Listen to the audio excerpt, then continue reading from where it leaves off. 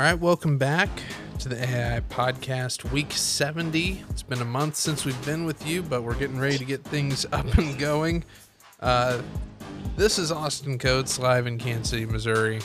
Isaiah Sanders in Nashville, Tennessee. Isaiah, how have things been going for you? Oh, going pretty well. Titans fans out here are excited, thinking they're going to make another playoff run now that they've signed Deandre Hopkins. So great to see this just optimism that's going to lead nowhere here in Nashville. Yeah, there's just absolutely no way. I mean, I thought it was funny that he said he wanted to go to a contender, and then here we are. He goes to the good Titans. Quarterback play was also good on quarterback the list play. Ryan Tannehill and a rookie, who, let's face it, I don't know what all he'll amount to in the league, but we're gonna find out sooner rather than later. With that, let's go ahead and hop into it. A lot to talk about. A lot has happened since we last recorded. A lot of contracts have been signed. Some players have held out from training camp that has now started. And then, of course, some players have found teams in free agency, and let's go ahead and lead with that. Deandre Hopkins. A lot of Chiefs fans were hoping that there would be some type of way that he would make his way onto the Chiefs roster pre-training camp. That was just not to be. I never really was a fan of that, nor did I really see a way in which the Chiefs made that happen. But it was pretty much between 3 or 4 teams the way I see it. I think it was between Buffalo, Kansas City, Tennessee, and New England. And I think he probably went to the destination that most Chiefs fans are probably happy with. That or New England, where they would have been totally irrelevant. But curious to get your thoughts there on another wide receiver, going to Tennessee to die. Well, it certainly seems that while DeAndre Hopkins said his priorities were a contending team and good quarterback play, his real priority was how much guaranteed money could he get. Because that $12 million into next year, I don't think he was getting from Kansas City or Buffalo. And so, obviously, those two teams probably gave him the best chance to compete for a Super Bowl. That's, we'll call it probably $7 million difference between what Kansas City or Buffalo could have given him to what Tennessee gave him. And then he probably just liked Ryan Tannehill a little bit better than Mac Jones. So, but as far as just the fit with Tennessee, he walks in and is their number one wide receiver. I think there's content out there that Mike Vrabel was the member of the Titans currently that had the most touchdown catches, and the man played linebacker. So that tells you about their receiver experience. Traylon Burks will be their number 2 now. And so that'll at least give the now second-year player a chance to develop and not have to get a majority of the targets. So if anything, it will be good for Traylon and potentially good for Will Levis. Not that I think anything can lead to Will Levis having a successful NFL career, but having a reliable target in DeAndre Hopkins would at least not leave him out there to die. So, good fit for Tennessee. The AFC South, it's one of the worst divisions. I think Jacksonville should be able to dominate, but I could easily see Tennessee with that defense and Mike Vrabel still pushing for 7 to 10 wins.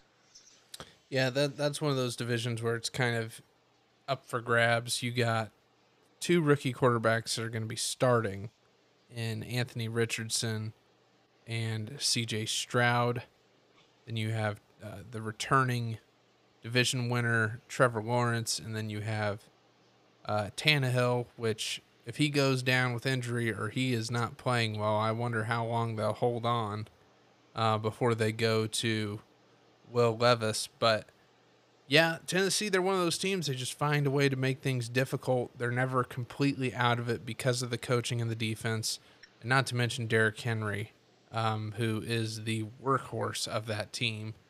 And speaking of Derrick Henry and speaking of running backs, Isaiah, running backs are a little ticked off in the league that they're not getting paid these second contracts for their performance. Most notably, Saquon Barkley sat out part of Giants camp, and then signed for like what $2 million more than he would have got, or something like that. Austin Eckler as well with the Los Angeles Chargers. He doesn't put up huge rushing numbers, but he is a threat out of the backfield as a receiver. What is it with the NFL currently that the running backs are not understanding that they're not going to get top dollar like they used to, like with backs like Adrian Peterson and some of the guys of yesteryear? Yeah, the NFL has changed to a passing league, and especially with a guy like Saquon, who has, when he's healthy, has been productive, but he's also missed a lot of time to injury. That's just a general risk at the running back position. They're at much higher risk for injury than other positions. They'll miss more games than other positions. And so knowing that that's not necessarily a reliable position leads to these contract disputes, guys holding out. And then you have a guy like Christian McCaffrey who comes in at, 15, 16 million, but he's such a weapon in the passing game. And even he has dealt with injuries. And so obviously teams are hesitant to guarantee money, especially in the future years with these running backs because of that risk. And knowing that a team like Kansas City can go in the 7th round and get a guy like Isaiah Pacheco. There's simply too many backs that can be productive that you don't have to pay $10 to $12 million for. Now, if you have a guy like Austin Eckler, to me, he's worth it as far as paying that top dollar because, the dude had over 100 targets last year. Like, he's clearly a factor in the passing game. So when a back can be a factor in the running game and passing game, be split out like that, be used as truly a weapon and not just a between the tackles guy, I think those guys should get paid.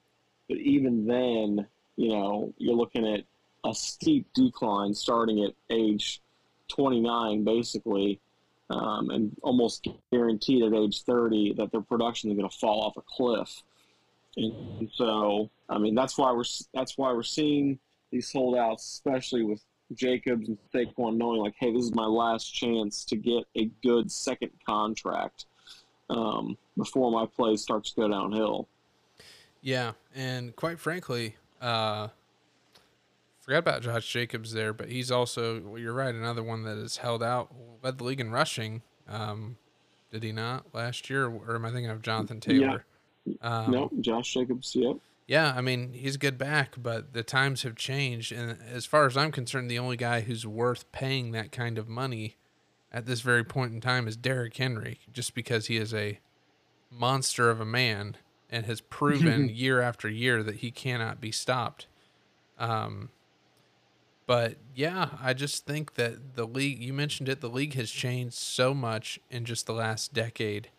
There was a point in time where throwing the ball for 300 yards was considered a good passing game. Now I would say that is an average passing game in the NFL for some quarterbacks. It's just changed so much with how offenses operate. And kind of going along with that, we had some guys get locked up on long-term deals, most notably in our own division. Justin Herbert inked a 5-year, $260 million+ deal to be the quarterback of the Los Angeles Chargers, which good for them. I suppose it still remains to be seen what he will become. There's no doubt he's a fantastic arm talent. but he just hasn't won anything. And I think that's a combination of his coach.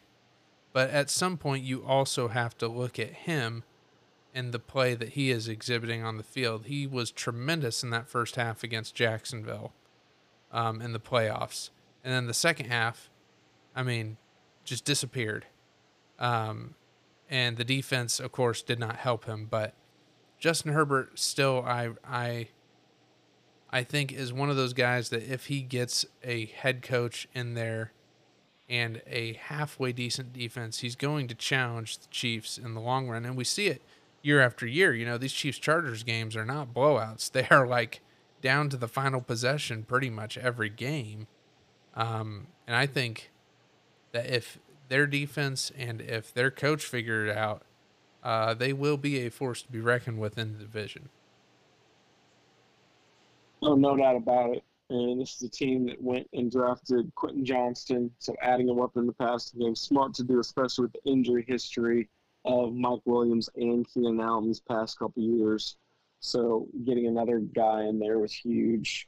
And Quentin should be a threat to really stretch the field for Los Angeles and Justin Herbert. And obviously, the Chargers had to lock up Herbert. Made complete and total sense. No issue with the contract whatsoever. He deserves every penny.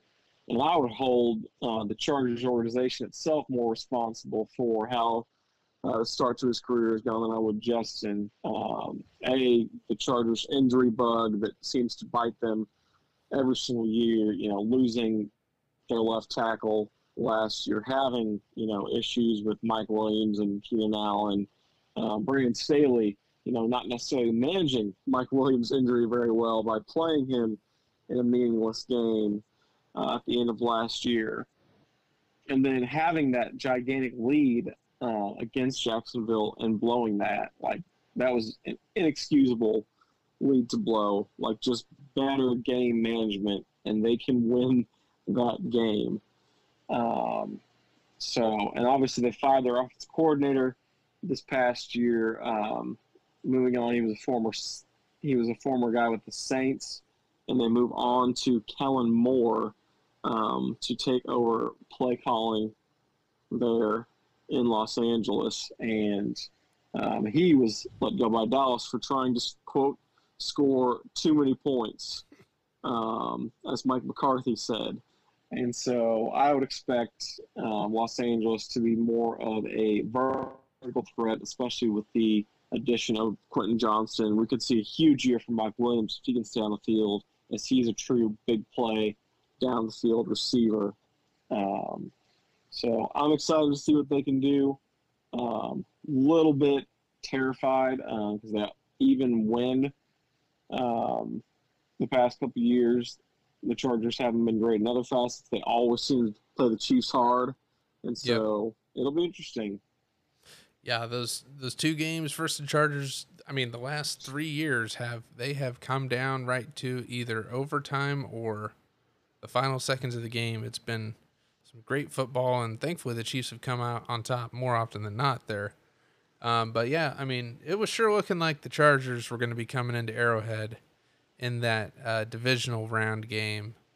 And who knows what happens if the Chargers do come into Arrowhead. They've won there before. Moving on now, I mean, Chiefs training camp's underway.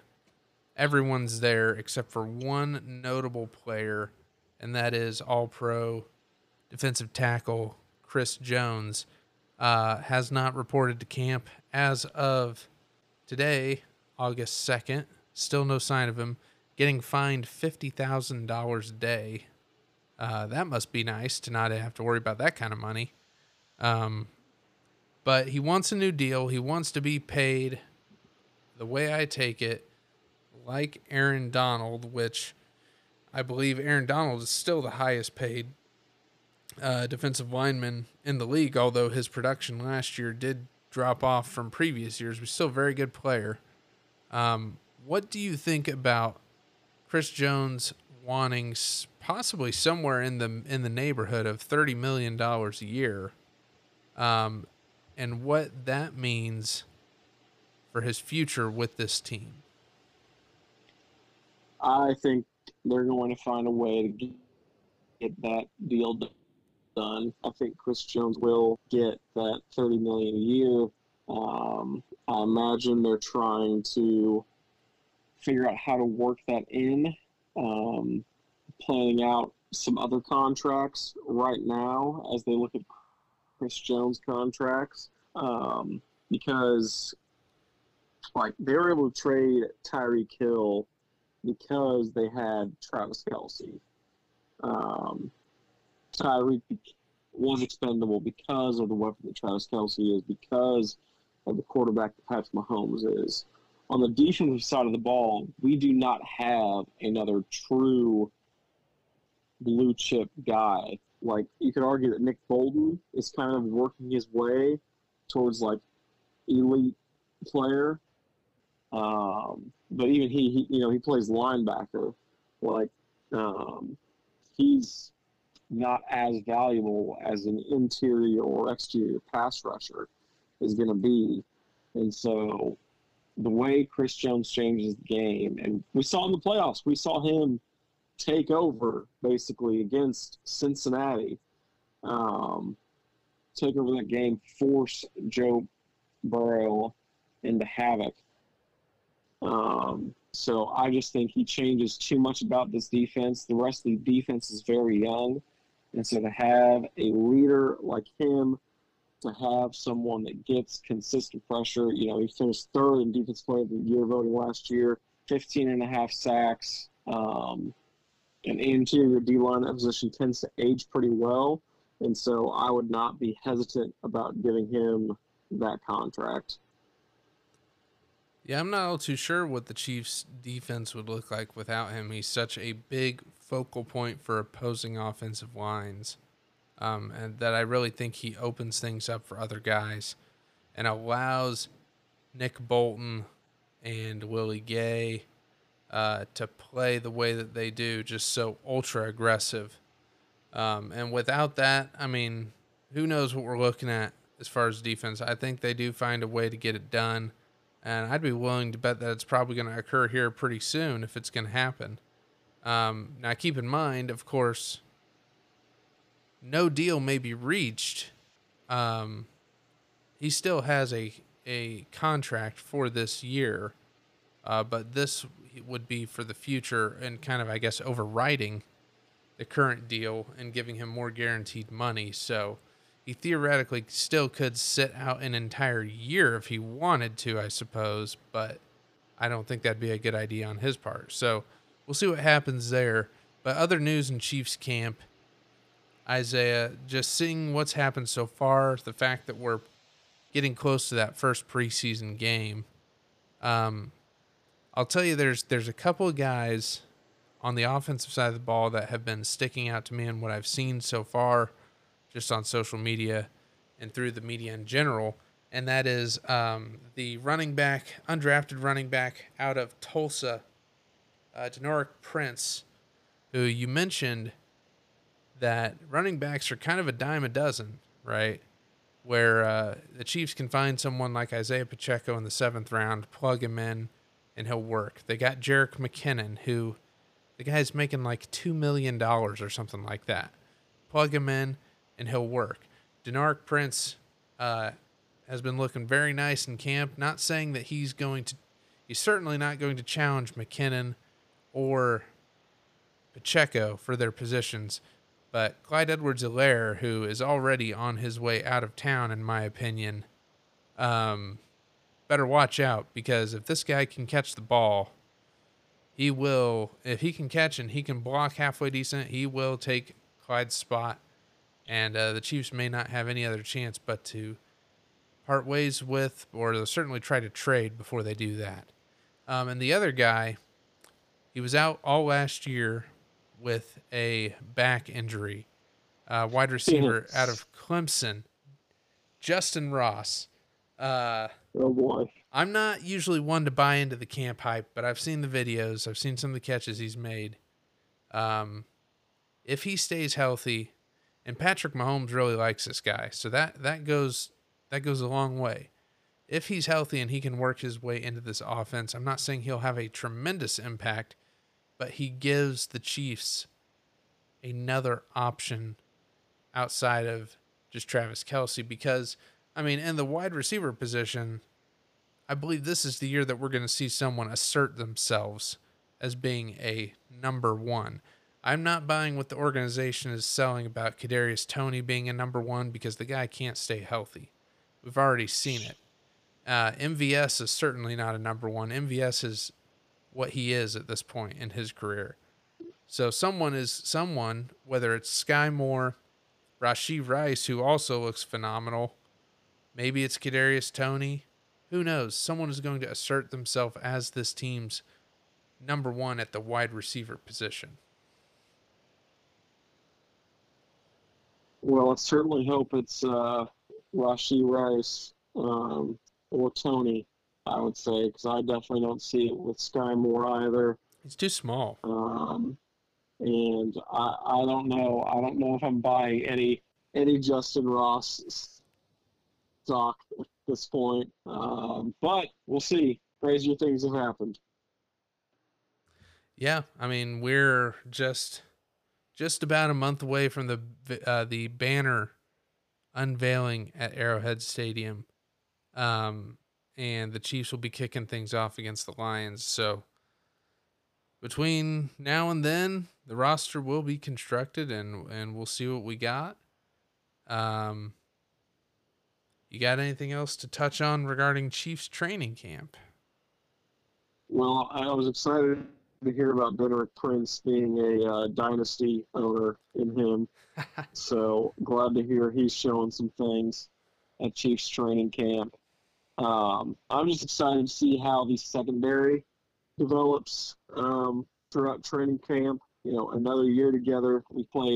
Rookies played a lot of snaps last year, and so I'm excited to see how they develop more going into this year.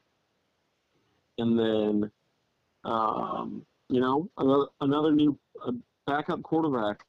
We brought the hometown kid back, Blaine Gabbert, as the backup quarterback. So I'm sure Mizzou fans love to see him in Kansas City. But yeah, that's all I've got on Chiefs training camp. Before we get to the final play, there's actually two things I want to cover. Number one is, I'm sure you've seen it by now, the Iowa State quarterback, as well as a kicker for the University of Iowa, as well as a Denver Broncos defensive lineman, all got in trouble in the past couple of days for sports betting on their own teams while they were a part of them. Oh boy. Yes. And I do believe that the quarterback for Iowa State, I need to actually look at this real quick. I'm not sure if he was the starter. Oh man. But either way, hopefully he was betting to win at least. I mean, yeah, come on. Either way, what are your thoughts as sports gambling becomes more and more legal and, gets passed in more states? What are your thoughts on players now getting in trouble? It's one thing to bet just on, a sport that you're not playing. It's an entirely different thing to bet on a game that you are actively a part of, as well as one that is in the same league as you. So what are your thoughts on, how essentially, I guess, how can this be prevented moving forward to assure fans that results of some of the games that we're getting are authentic?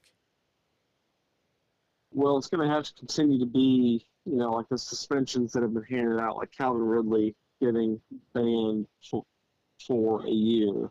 In college football, that's going to, they'll probably take him off scholarship or take him off if there's like an NIL associated with the player. I imagine I'd have to strip him of that.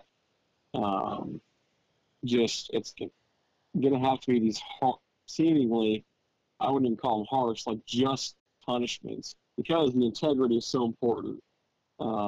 Knowing that what you're watching is authentic and that it's not being tampered with. And it's crazy. Like, I mean, college kids, it's one thing, but even some of them are making a lot of money now with the NIL. Like, these NFL players are putting down, couple $1,000 when, even, like Isaiah Rodgers, I don't know what his contract was, but I think it was like a couple million. Like, he's clearly just doing it for the thrill of betting. Same thing with Calvin Ridley. And so just educating these players like, hey, if you're going to do this, it has to be on, either on college football or like the NBA, and it can't be ever while you're at your job. Yep. Whenever it has to be within the confines of your own home. Like, can't do it while you're traveling with the team, can't do it while you're at the facility. Just don't mess with it. That has to be the education.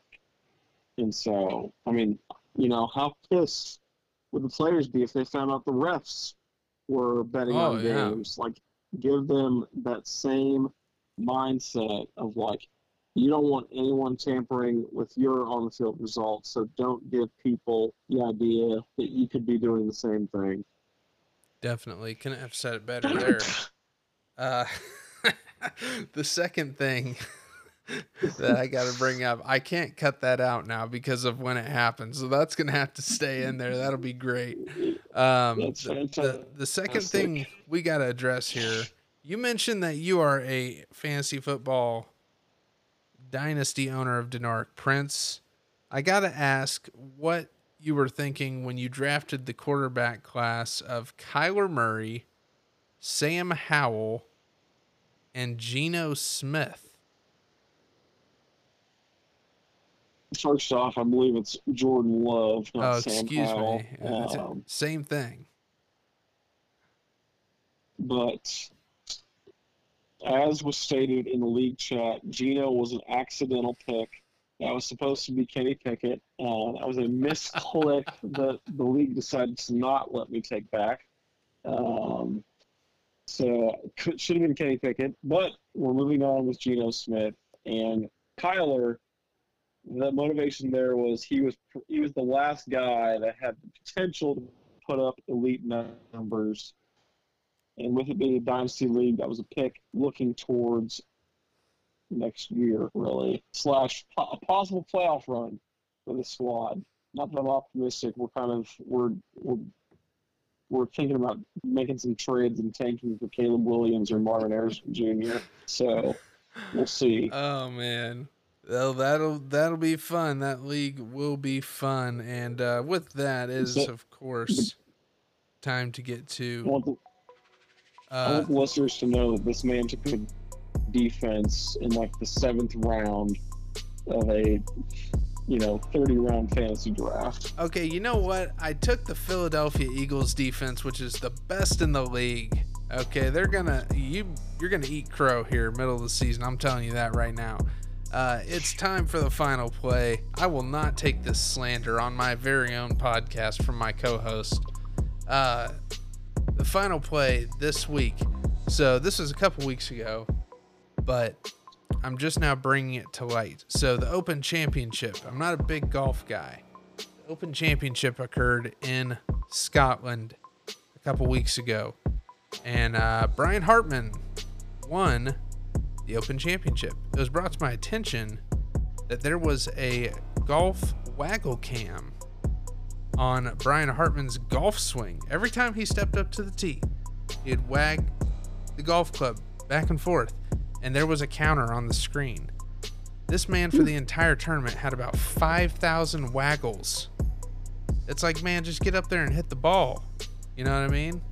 Like, take a practice swing, look, get back up there, another practice swing. You don't need to sit there and waggle your club for 5 minutes straight beforehand, but nonetheless, I digress. I got to get back and address this slander that I took about taking the Philadelphia Eagles defense in the 7th round of the fantasy football draft. You know what? All I gotta say before we end this podcast is that defense wins championships, and Not in the Super Bowl, gave up 38 points.